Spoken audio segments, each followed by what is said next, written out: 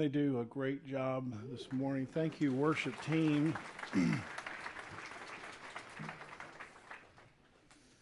You know, I'm just sitting there thinking, yeah, it's so hot outside, you can't do anything.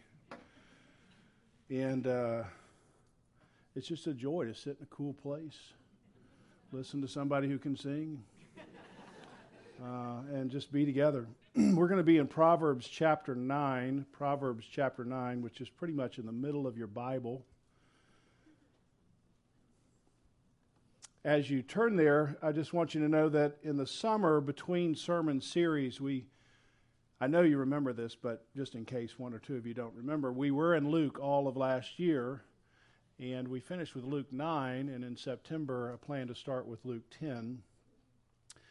But when we're in between these sermon series, I like to revisit and refresh our memories on key passages of scriptures that we have read before. Because there are certain passages, certain books of the Bible, you might say, that need to be a regular part of your diet. That even though you've read through them maybe in a Bible reading plan, there are certain passages you're going to come back to, or certain books like the Psalms, like Proverbs, like the Gospels, not like Leviticus.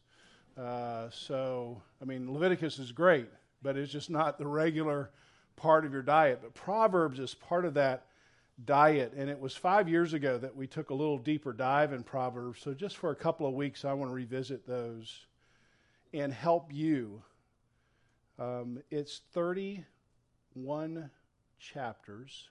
So a lot of people have a habit of, and I would challenge you to make a habit at least 1 month to read a chapter every day. And some people just repeat that around the calendar year because it's these little bite-sized sort of nuggets of wisdom that sort of get lodged in your brain that'll help direct your path. One commentator said this about Proverbs or wisdom literature. Wisdom literature helps us live along the grain of the universe. So God has established a certain way that you're supposed to live. And you know this, if you have a fresh cut piece of wood, if you rub your hand along the grain, you're fine. But you run against the grain, that's where you get splinters. And so the wisdom literature is just to say, hey, God set the world up in a certain pattern. Here's how we should live. The wisdom literature tells us, and this is running our hand along the grain of the universe. He's designed the world and ourselves to operate in a particular way. Listen to Proverbs 8:35. When you find me, wisdom, you find life, real life, and God's good pleasure. But if you don't find me, or if you live against the grain, you damage or splinter your soul. Isn't that great? If you decide to live against the grain, and you can, but it's going to splinter your soul. So Proverbs, the wisdom literature, is telling us to live along the grain. An important distinction to make when we're reading through Proverbs is that Proverbs aren't promises. Say that with me. Proverbs aren't promises. You might say that Proverbs are probabilities. Meaning if you and I live along the grain, if we walk in the wisdom of Proverbs, then we'll probably have less problems and a more satisfying life. But we need to be careful to know that these are not promises. You might have heard someone say in a podcast or another preacher, wives, if you are an excellent wife, Proverbs 31, then your children will rise up and bless you, and your husband will praise you, because that's what it says. Proverbs 31:29. Or parents, if you train up a child in the way they shall go, when they are old, they will not depart from it. And we might be led to believe that if we do our part, then God is going to deliver a wonderful life. It's easy to do. But Proverbs tells us what we might ordinarily expect, but it's not a promise. It's not a guarantee. Because if you don't know that, if you're reading your Bible in a different way, then you can be very disappointed.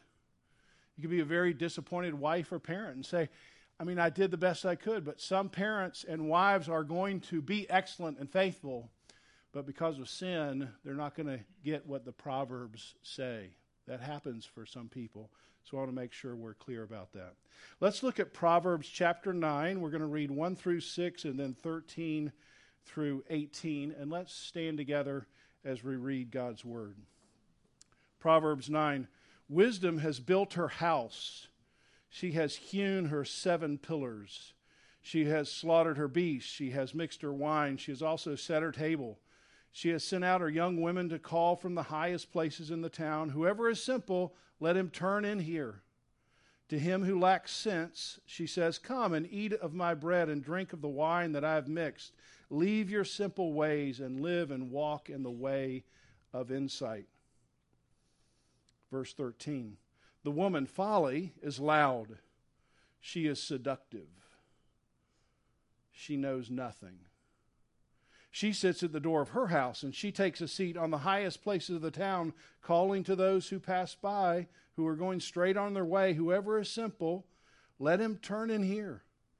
And to him who lacks sense, she says, stolen water is sweet, and bread eaten in the secret is pleasure. But he does not know that the dead are there, that her guests are in the depths of Sheol. You may be seated, and let's take a moment to reflect on God's word.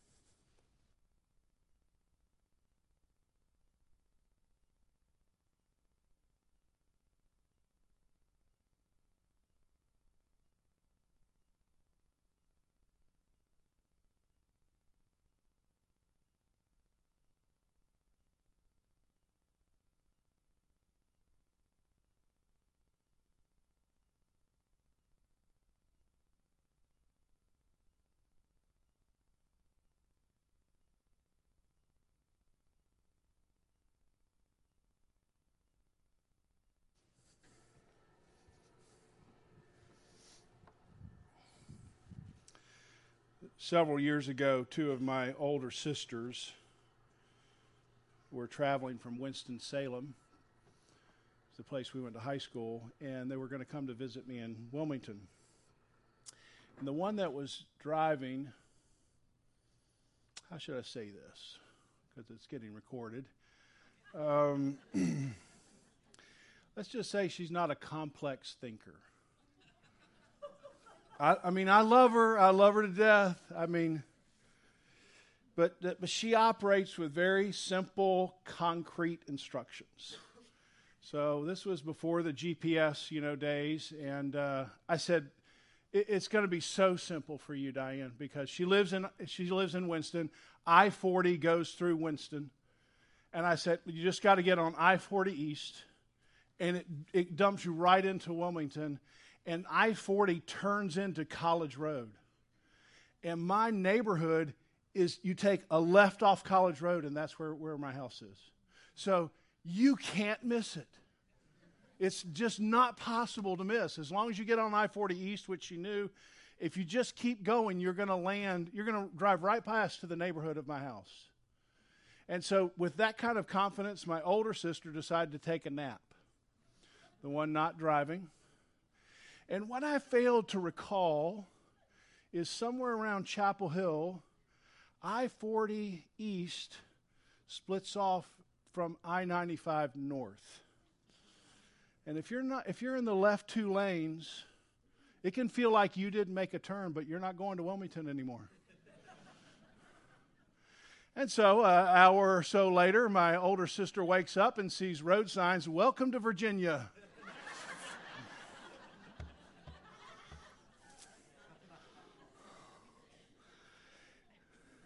See, she never got off the highway, and she somehow missed the turn.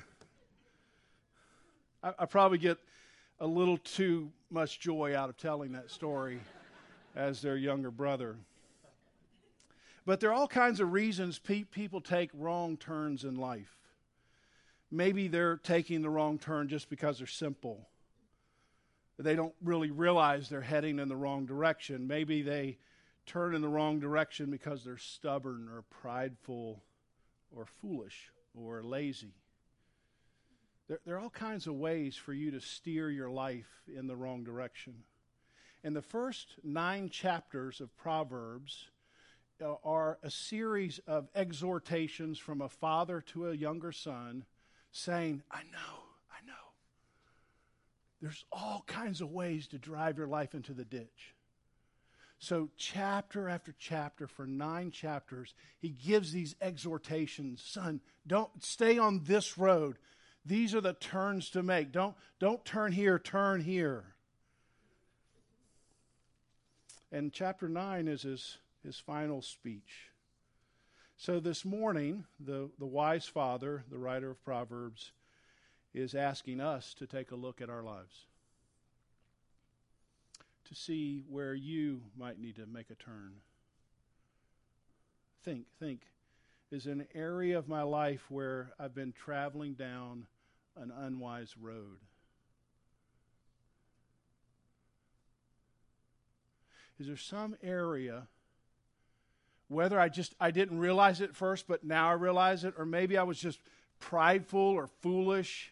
I knew it wasn't a good decision at the moment, but I'm really getting into a dark place and I've got to make a turn. I was listening to a pastor on a podcast this week, and he was just feeling a lot of internal pressure, and he took a few moments just to think, where is this internal pressure coming from? And he sat down just for a few minutes, and he identified 6 different lies lodged in his soul. If people don't like my preaching, I must be terrible, a terrible person. See, it's easy for a pastor, it's easy for all of us to have these little lies, these little one-liners, and they come up and cause us not to be able to breathe or not to be able to sleep or to feel that chest pressure. And there are these little lies. And if you don't take time to think, what is this message that I'm replaying in my head over and over? And it's like I'm taking the wrong turn. I'm taking the wrong road.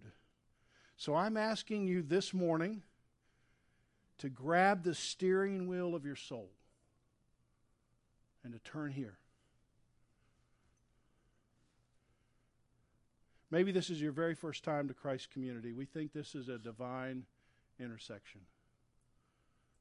Your visit is the occasion for the Lord to finally address that one habit, that one weakness, that one lie that repeats in your mind where you've tried to convince yourself it's not a big deal.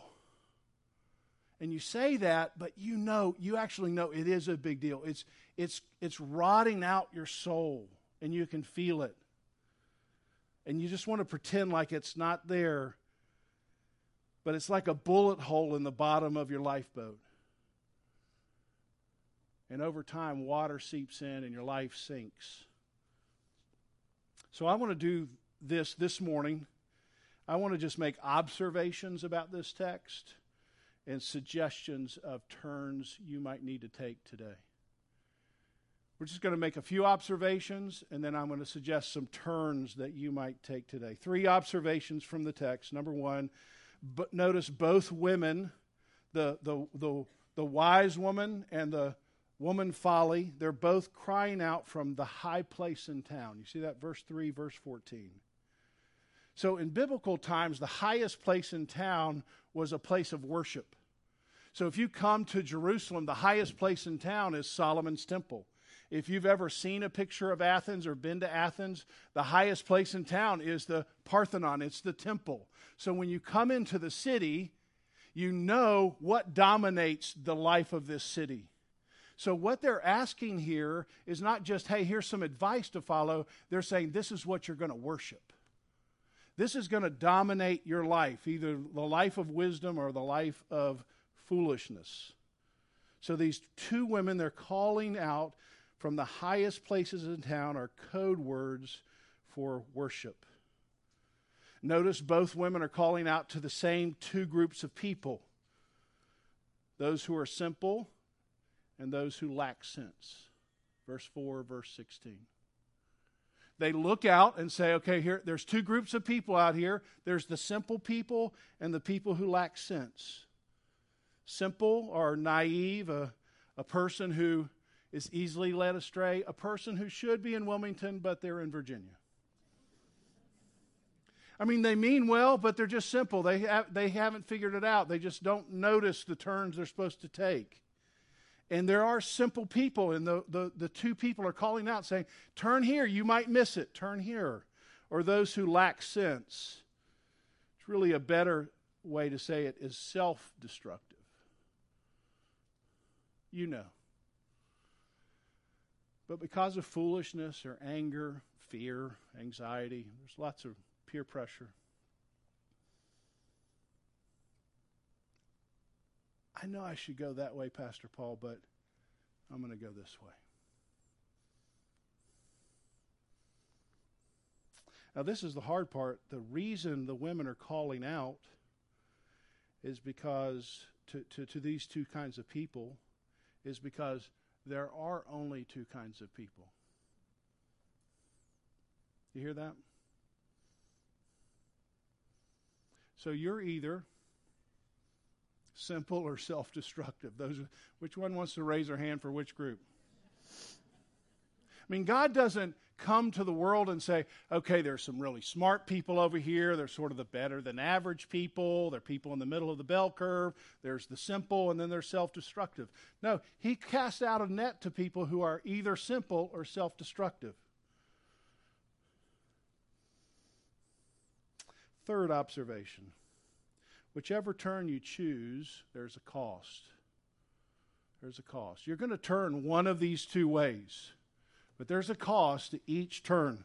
The way of wisdom, verses 4 through 6. Whoever is simple, let him turn here.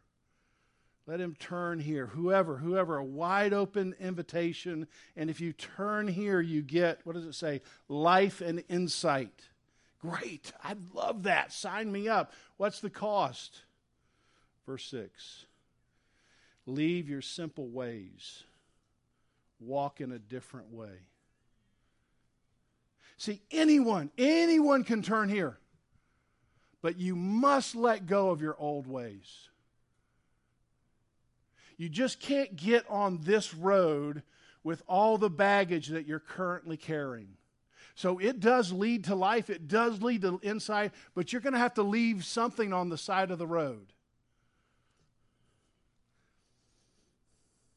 There are things and people you will have to turn away from if you want life. Remember the story of the rich young ruler? He meets Jesus and says, come follow me and you're going to have eternal life.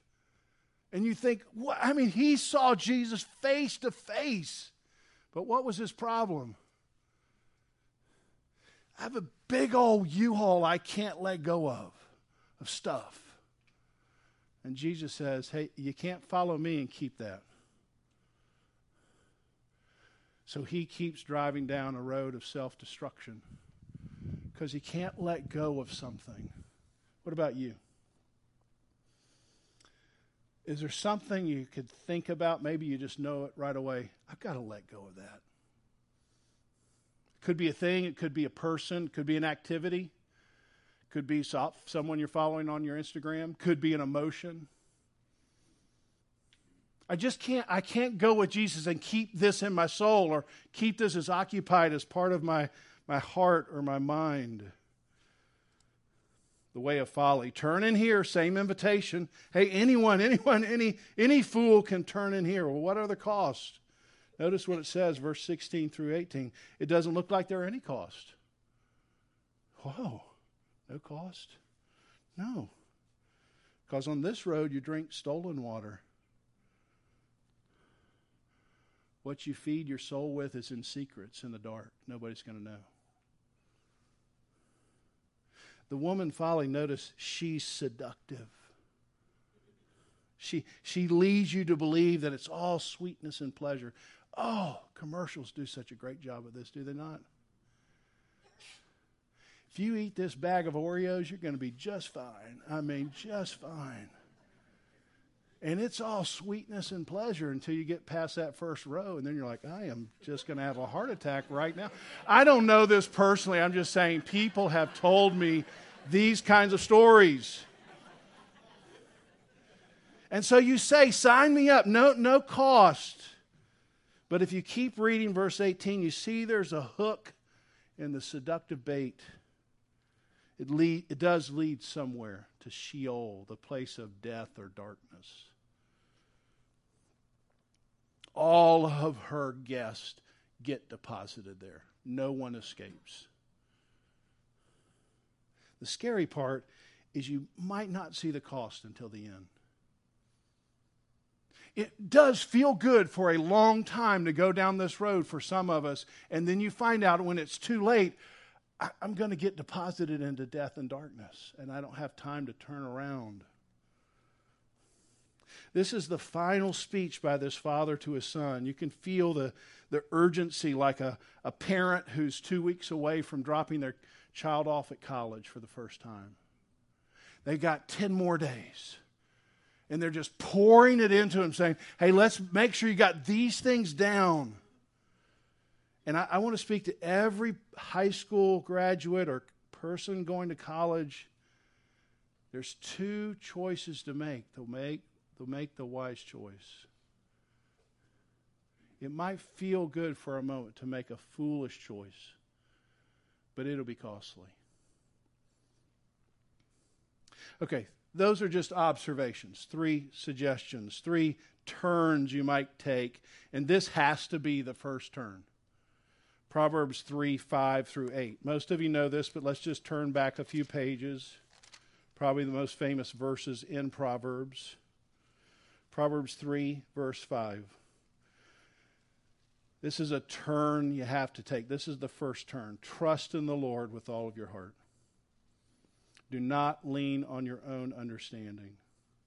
In all of your ways acknowledge him, and he will make straight your paths. Verse 7, be not wise in your own eyes. Fear the Lord. Turn away from evil. It will be healing for your flesh and refreshment to your bones. It's a great passage. The first and most important turn any one of us can make is to turn and trust Jesus with all of our heart. That's the first turn. Turning is the first step. Jesus uses the same idea when he uses the word repent. You know what that means. Turn around. He comes into the world, and the first thing, the very first word in his very first message is repent. World, you're going in the wrong direction. Turn around and follow me. You got to turn. But this is one of the biggest barriers for us turning to Jesus, is we don't want to admit that we're simple and self-destructive. That's one of the biggest barriers. I just don't want to admit that I'm simple and self-destructive. I actually like leaning on my own understanding. I actually think I'm wise in my own eyes. See, that's very natural for me. I don't know about you. It's very hard for me to say, well, no, I've got to lean on the Lord's understanding. I'm not actually wise. Proverbs 26:12. Do you see a man wise in his own eyes? There's more hope for him than a fool. Proverbs 14:12. There is a way that seems right to a man, but in the end, what? It leads to death. It just seems right, but it's Sheol, it's death, it's darkness. I once had a man tell me about a story about a friend of his who was an excavator. You know what that is? Big backhoe with this big shovel. And he was really great at his craft. And he said one day he went out to dig a hole in the backyard of a house for a pool. So he goes to the neighborhood. He kind of takes down the side fence. He gets his excavator back there. They have the truck. And the guy just digs a perfect hole. He's so good at it. And he's just standing there at the end of the day just admiring. I'm great at this. This is a great hole. These people are going to put the pool in there. But he's so excited. And while he's admiring, true story, the owner of the house drives up. You know, right? I'll skip this illustration because you already know. What are you doing? I'm digging a beautiful hole for your pool. I didn't order a pool. next door. Do you understand it's possible for you to be digging a perfect hole that people would admire in the wrong place? You can do that with your whole life. This is perfect. Anyone who sees it is going to love it, except for the owner, the Lord. And He's going to come and say, you've been digging a perfectly good hole in the wrong place your whole life. That's very easy to do when you're leaning on your own understanding, when you're wise in your own eyes. So for some of us today, this is the first turn. Did you hear Hannah? I stepped off the throne. Then what did she say later? I wrestled it back. And maybe that's you today. When you were in 7th grade or sometime, you truly gave your life to the Lord. You felt like you did. But somewhere you started wrestling it back. You started leaning in on your own understanding. You started acknowledging your ways. You thought you were wise, and you need to do what Hannah did and say, I got to get back off again. That's the first turn many of us need to take. The second turn, I would suggest, Proverbs 6, 9 through 11. Again, let's just look at that. Proverbs 6, 9 through 11. How long will you lie there, O sluggard? When will you arise from your sleep? A little slumber, a little folding of the hands to rest. And poverty will come upon you like a robber, and want like an armed man. For some, the turn you need to take is to turn away from being a spiritual sluggard. You were excited, you got on the right road, you made the right turn, but then you just slowed down for some reason. Seems right to you. But you just stop reading your Bible and you just stop praying and you go to church once a month, not every Sunday. You just started slowing down. It's like you got in the sand somehow.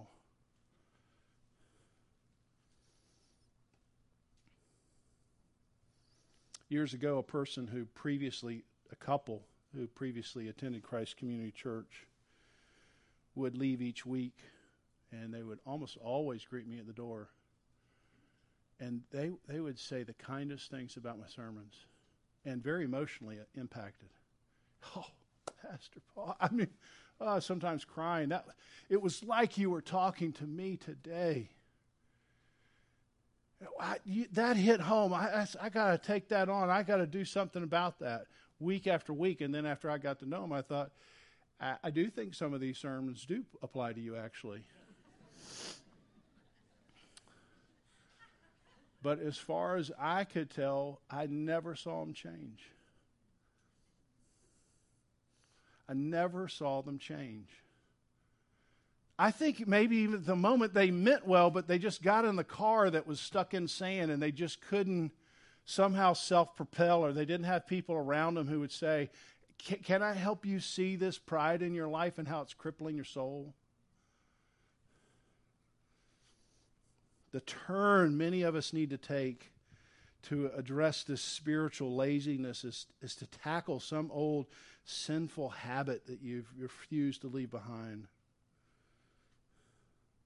Someone had once said that you can be a Christian for 20 years but still be a 1-year-old Christian.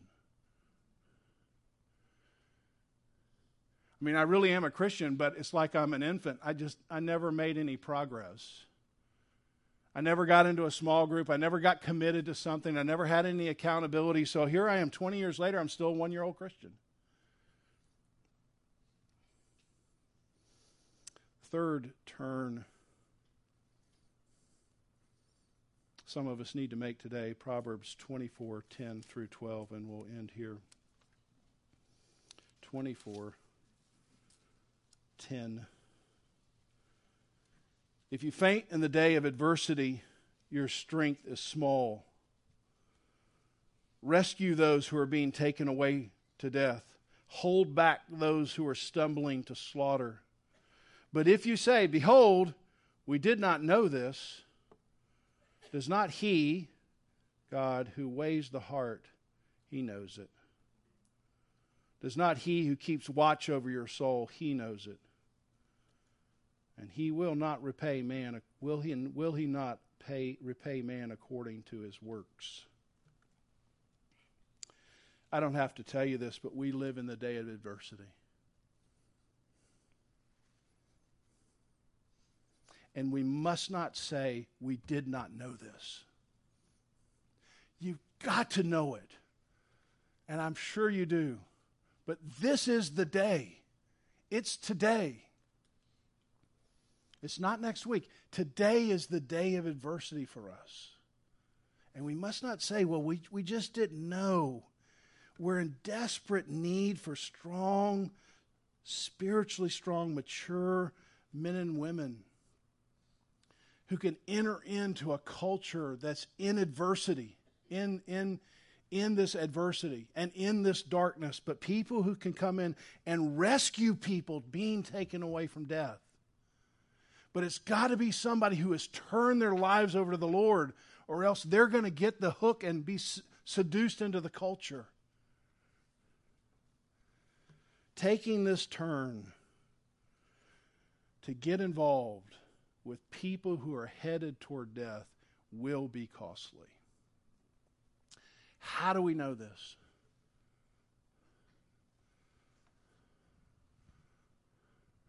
We were headed for death. And somebody came and rescued us at great cost. So the rescuer is asking me, he's asking you, I need you to turn towards me. I need you to not lean on your own understanding. I need you to not think you're wise in your own eyes. I need you to turn here. I need you to take seriously the issues in your life that you see. I need you to take this road and not that road.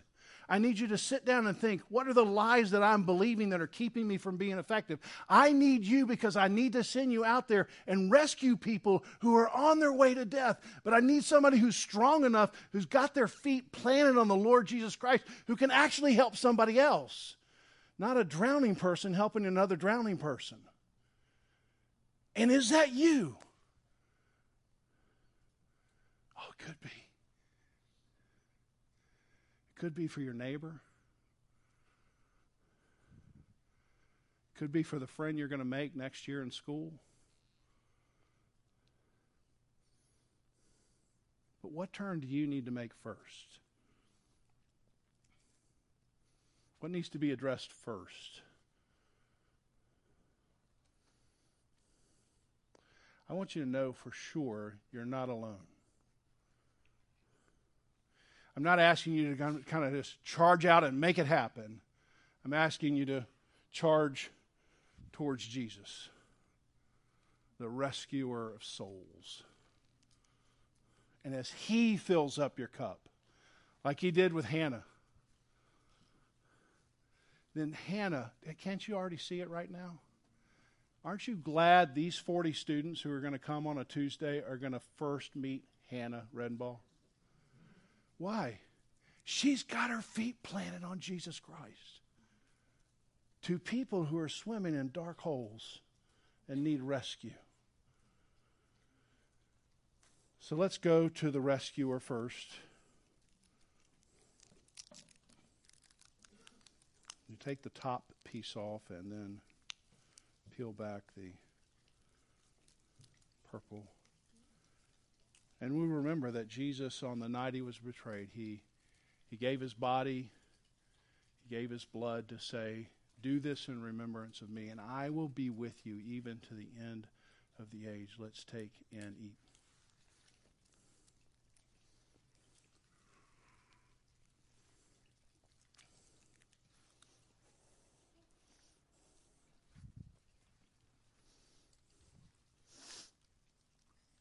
I can hear one of my friends who usually tries to say something cheery to me after the sermons. usually says, I feel like you beat me up during the sermons. And so I say to that friend without looking at him in the face right now, aren't you glad I'm back? I mean, aren't you glad I'm back today? It's a very marshmallowy kind of sermon, very easy re-entry. But he knows, and you know, don't you? This is real. This isn't fluff. This is where we live our lives. And we need the Lord to speak into us because we're all facing these places and these temptations and these seductions to turn in a different way. Let's pray together. Lord, we're so thankful for your word. And that we're not here just trying to listen to Paul or even a song or a testimony. We're here to hear from the Lord God Almighty who knows our name. And I pray that you have looked, Lord, into every soul, and you have identified for every person here. You have said their name, and you have said, turn here. Would you help us to turn to you so we could turn in that direction? I pray in Jesus' name. Amen. Let's stand and sing our closing song.